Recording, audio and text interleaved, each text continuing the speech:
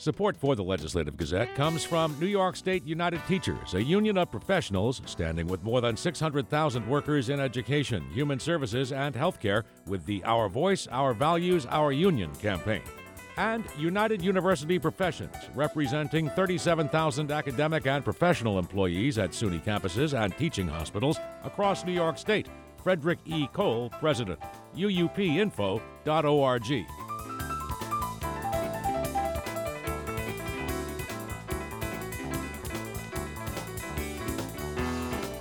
As 2022 draws to a close, two issues are dominating New York State government. That's a measure raising state lawmakers' base pay by $32,000 that awaits approval or rejection from Governor Kathy Hochul. And there's growing opposition among left-leaning state senators to the Democratic governor's nominee to serve as New York's next chief judge. The Legislative Gazette's Karen DeWitt reports. On December 22nd, state senators and assembly members voted for a pay increase beginning in January. It would bring their base salaries to $142,000 a year. Governor Kathy Hochul is in no hurry to act on the measure. Speaking just before the Christmas holiday, the governor said that she has over 1,000 bills that she is sifting through first. That is a record for the legislature that all had to be dealt with before the end of this year. So I will address that in proper time. At the same time, there's growing opposition among progressive-leaning state senators to Hochul's choice for the state's new chief judge. Justice Hector LaSalle currently presides over the state's mid-level appeals court in Brooklyn. If confirmed by the Senate, he'd become the state's first Hispanic chief judge. Some labor union leaders and pro-reproductive rights groups have spoken against the nominee, saying some of the judge's past decisions sided with anti-abortion groups and were against collective bargaining-related issues. They also say LaSalle, a former assistant district attorney on Long Island, is too pro-prosecution, and a nominee with a record of defending the vulnerable should be chosen instead. 11 senators are on record opposing LaSalle. The most prominent is Deputy Majority Leader Michael Gianaris. He said Thursday he'd vote against LaSalle. If they don't change their minds, Hochul would need votes from Republican senators in order to win LaSalle's confirmation.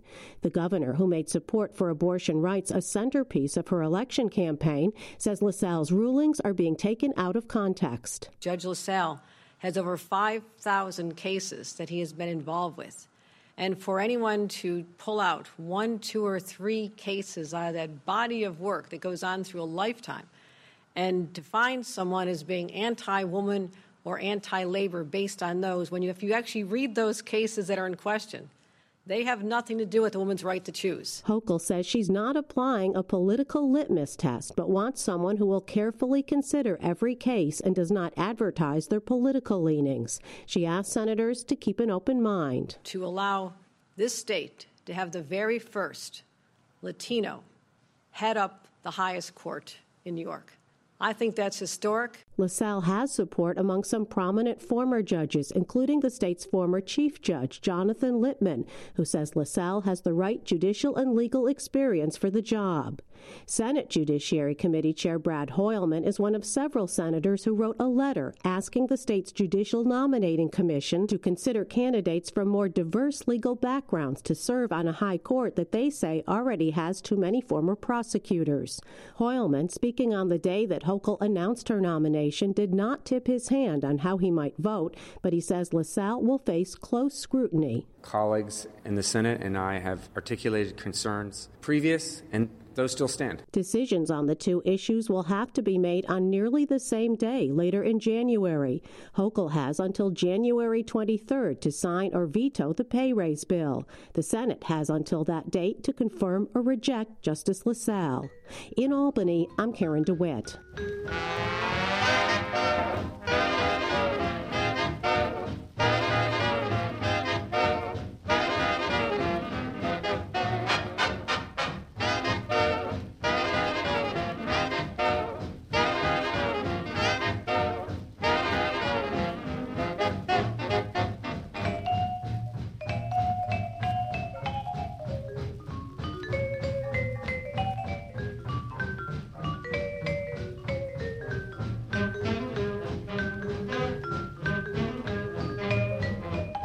You are listening to the Legislative Gazette, a program about New York State government and politics. I'm David Guistina. In just a few days, new terms will begin for the New York State Legislature and the U.S. Congress.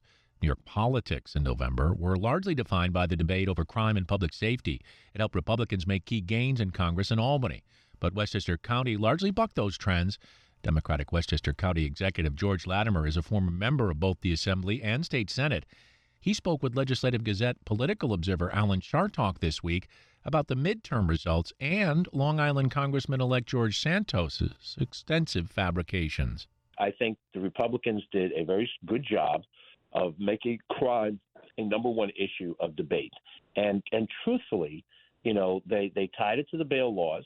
And I could certainly argue that the bail laws, as they were created, require some significant change. There was some change made to it. I think more change is needed. But they made the bail laws equal the rise in crime, which is not the case. And the Democrats, in general, did not have a good pushback on it. I think Lee Zeldin played that tune on his fiddle very effectively, and he did very, very well in a lot of places. I did tell you that we pushed back on crime starting in January of this year because we could see, we may be a county level government, but we're not dumb people. We could see that this was going to be a theme of the Republicans. And I wanted, even though I'm a county official, I wanted to send Democrats to the state legislature to represent us. I was an assemblyman and a senator in that delegation.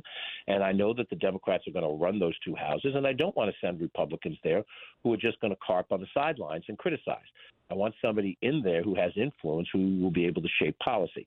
So we felt it was important to push back on crime, but we, in general, did not push back on crime properly. And you have places in this state where there's no crime problem, but the people believe that crime is running rampant. Absolutely. Because it was positioned that way. So let me interrupt and ask you this. Speaking of the Republicans in Congress, what do you make of New York Republican Congressman George Santos admitting that he lied about his job experience and college education during his successful campaign for a seat in the United States House of Representatives?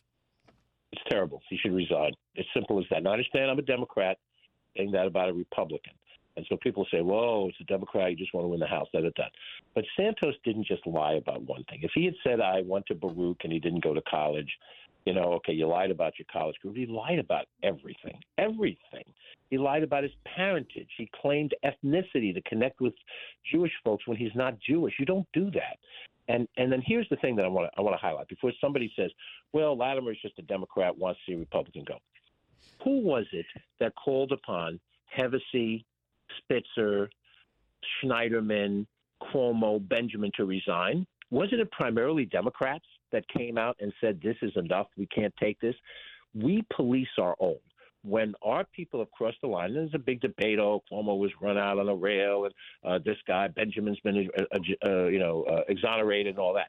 But at the time that the scandals broke, Democrats spoke out against a Democrat that was scandal-ridden. The Republicans, and I think they're starting to see that now in Nassau. I have seen Blakeman say something about Santos, and I think Joe Caro too. But it's incumbent upon the Republican Party to do the same thing. When you have somebody who's a fraud, and that's what George Santos is, he's a fraud. He presented himself to the people as one thing, and he's not that at all. Now, he won because people want a Republican congressman. They're angry. So there'll be a special election. And if the people still want a Republican congressman, then they'll elect a Republican congressman. But don't send our own version of Marjorie Taylor Greene to the House of Representatives, not even for one term. Nobody disputes the fact that Mike Lawler legitimately won his congressional seat. Nobody disputes the fact that Mark Molinaro legitimately won his congressional seat. You can like their politics. They're in the other party. It doesn't matter. But George Santos is a fraud, and he should resign. That's Westchester County Executive George Latimer speaking with Legislative Gazette political observer Alan Chartock.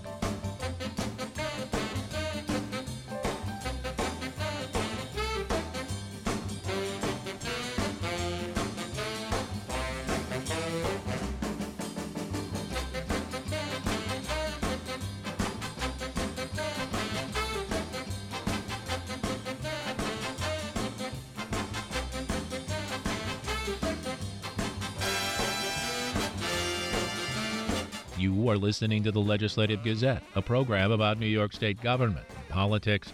I'm David Gustino. As the first recreational sales of marijuana began in New York City this week, The town board in Rotterdam, upstate, has voted to allow the sale of adult-use recreational cannabis. The Legislative Gazette's Dave Lucas with more. The Marijuana Regulation and Taxation Act in 2020 legalized cannabis use for adults 21 and over in New York State. Local legislation that would regulate marijuana businesses in Rotterdam was first proposed in October.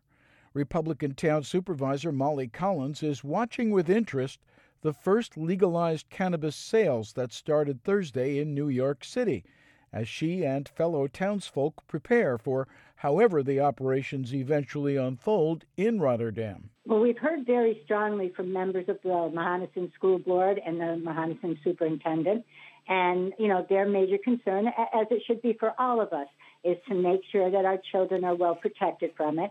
They are concerned, obviously, with where are they going to go? Are they going to be located next to schools? I think, that they came out with the strongest opinion. We've had other individuals, town members, that are not crazy about it. They would prefer that perhaps last December, when we had the option to opt out, that we had opted out before, and given the state time to give us clear regulations. And then we've had a couple of people, some residents, who are looking forward to the revenue stream. So I would say that if I had to guess, it's either 50-50 or 60-40, with the 60% being concerned about them. Collins notes that a series of public hearings led up to Wednesday night's passage of a resolution that will now be accepted into municipal code. Limiting adult use cannabis lounges to the I-1, I-2, light industrial and industrial sections of the town, and the retail stores for adult use cannabis will be in B2 areas. Business hours will be set at 9 a.m. to 9 p.m. Monday through Saturday and noon to 6 p.m. Sunday.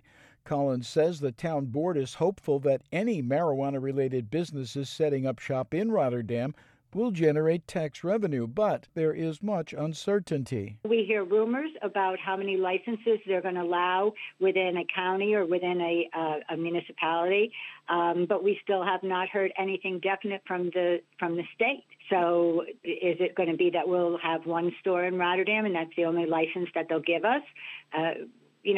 I think that's what makes this so difficult, is we don't have clearly definitions or information from the state. Republican Deputy Town Supervisor Jack Dodson says the eventual impact on the town is yet to be determined. From my perspective, there's just too many unknowns. If we were to have one facility within the town, is that going to make a big difference? In my mind, no. Is it going to raise a significant amount of revenue for the town? The answer would be no as well. I kind of compared, and I used the analogy last night, as, the state got one casino. They waited to see what kind of revenue would be generated from that, and then they decided to open a bunch of different casinos, and who knows, we could get more of those. I got to believe cannabis could go the same way. They'll restrict a certain amount of licenses for a period of time, get an understanding of what revenue is generated, what impacts there may be. And then decisions will be made in the future if they're going to issue additional licenses. And if that's the case, the town may end up with, a couple additional retail outlets perhaps. But in our mind, this is so up in the air and unknown at this point in time. It remains to be seen. Collins and Dodson say they're awaiting clear-cut regulations that will spell out whether smoke on-site lounges will operate separately from take-home stores. They say the town will go carefully forward. New York officials approved the state's first 36 cannabis dispensary licenses in November. For the Legislative Gazette, I'm Dave Lucas.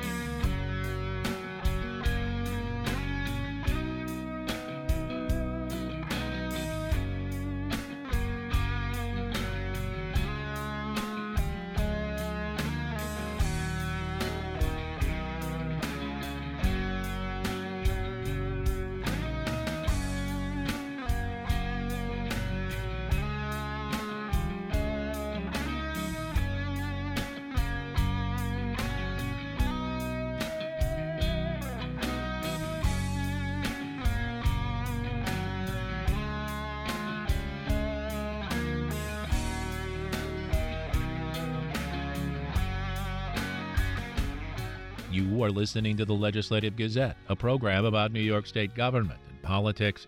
I'm David Gustina.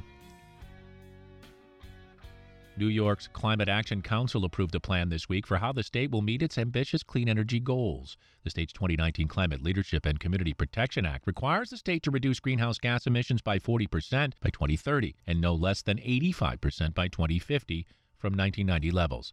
The scoping plan, developed after 2 years of deliberation and public input, covers most aspects of everyday life from transportation to how buildings are powered and heated. The Legislative Gazette's Lucas Willard spoke with the co-chairs of the council, NYSERDA CEO and President Doreen Harris, and Department of Environmental Conservation Commissioner Basil Sagos.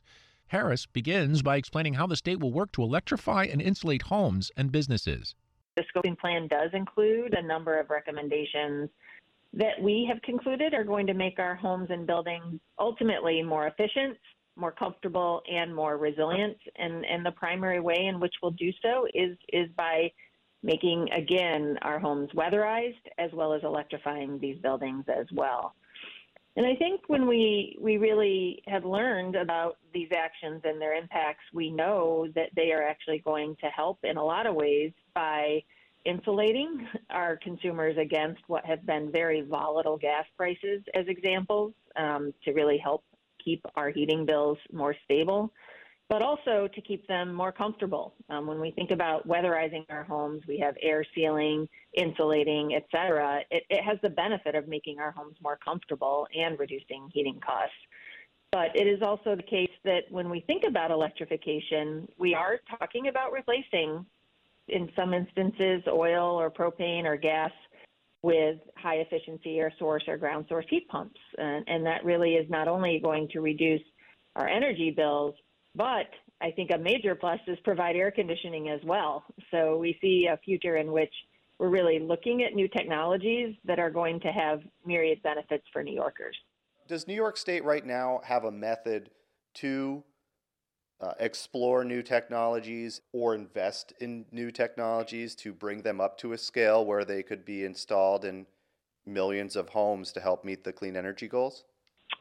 Well, NYSERDA has a very strong innovation team that's been investing actually for decades to bring new technologies forward. And we now see some very significant amounts of federal leverage that we're really going to be applying as well. You know, the good news for us is that when we think about the changes we're talking about, they are bolstered by changes elsewhere. And this federal leverage is a big part of bringing forward those new technologies that we can be utilizing in the coming decades. So it's a big focus of the plan, is really how we can invest in innovative new technologies to solve the challenges of the future.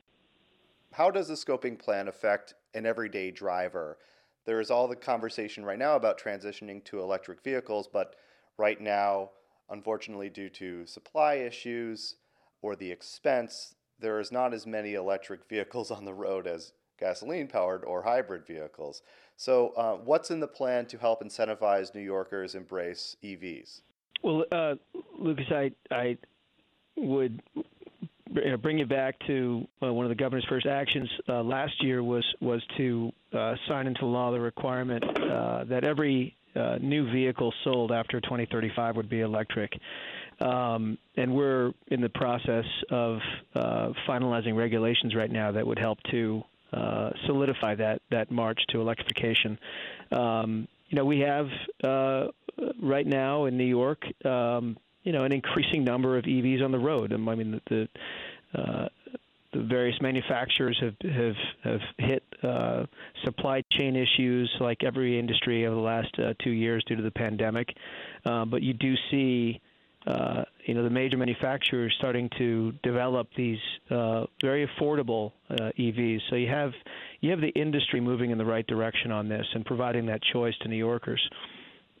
You also have an incredible level of investment here at the state level to expand charging network across the state. So, we need to make sure when that choice is available to a New Yorker and they want to invest in an EV, that we can address issues of range anxiety and make sure people can charge the vehicles and ultimately not experience the kinds of hesitations perhaps that in the past have beset those individuals.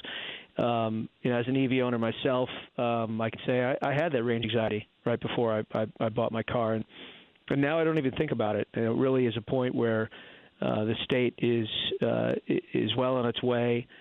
Even though it's a 5% of the state's drivers are in EVs, that's actually a fairly significant number. And I think as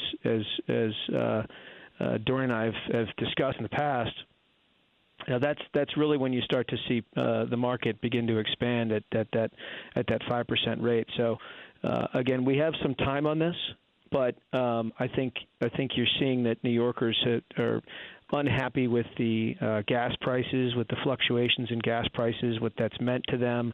The cost of an EV now, the life cycle cost of an EV is in some ways less than having a traditional gas-powered vehicle, and that's the kind of choice that we want to incentivize in the coming years, certainly until the industry catches up. One of the chief concerns that I've heard from the agricultural sector is in introducing new technology, electric farm equipment, that there is a significant expense there. So is there any other plan in the works, or can something also be done to help incentivize farmers and the agricultural sector to also adapt to the clean energy goals?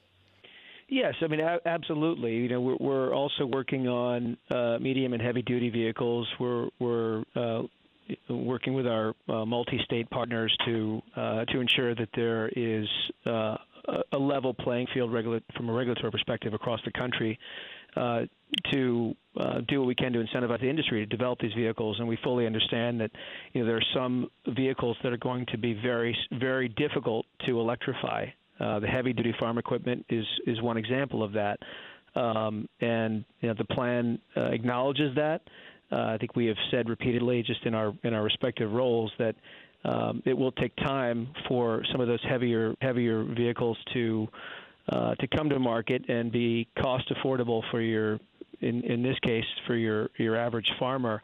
But that's not to prevent us from focusing our electrification efforts writ large across the state, and do what we can really to help bring these technologies to market. New York State is often seen as a leader in environmental policy. So are there steps in this scoping plan that other states could possibly use as they develop their own roadmaps to meet their own climate goals? I would say this work product that we have prepared is not only indicative of the leadership of New York and certainly the governor, but also of really articulating the actions needed to achieve goals like those within the Climate Act. And so when you review the scoping plan, I think it's important to note that it's a huge amount of analysis, which bolsters what is really a series of actions that are necessary to achieve our goals, but frankly also to ensure that we receive the hundreds of billions of dollars of benefits to our state that will come from these investments as well.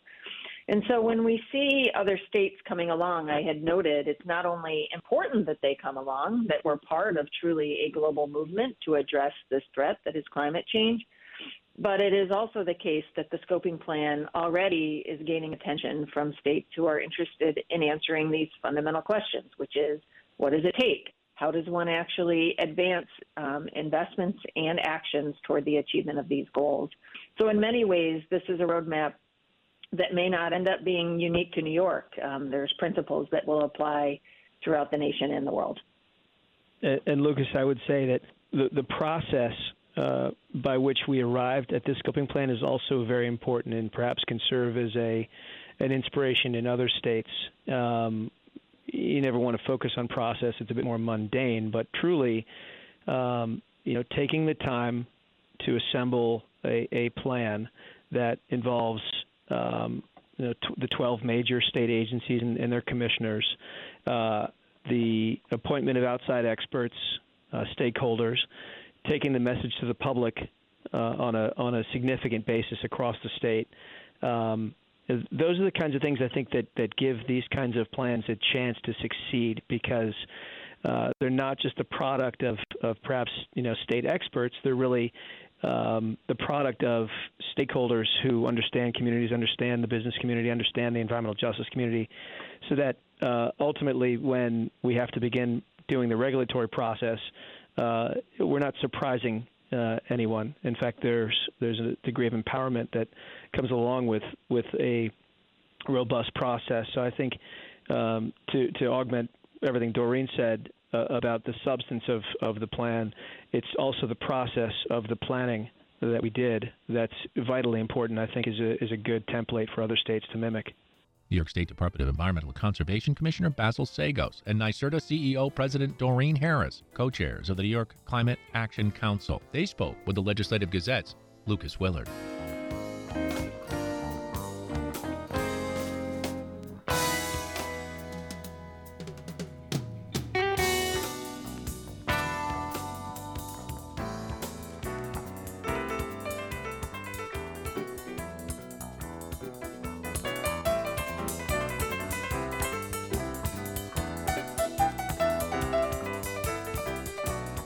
And that about does it for this week's show. We had help from the New York State Public Radio Network. For copies, call 1-800-323-9262. Ask for program number 2252. Or just listen online at wamc.org or schedule a podcast wherever you get your podcasts. And join us again next week at this same time for more news on New York State government and politics. For the Legislative Gazette, I'm David Gustina. Happy New Year.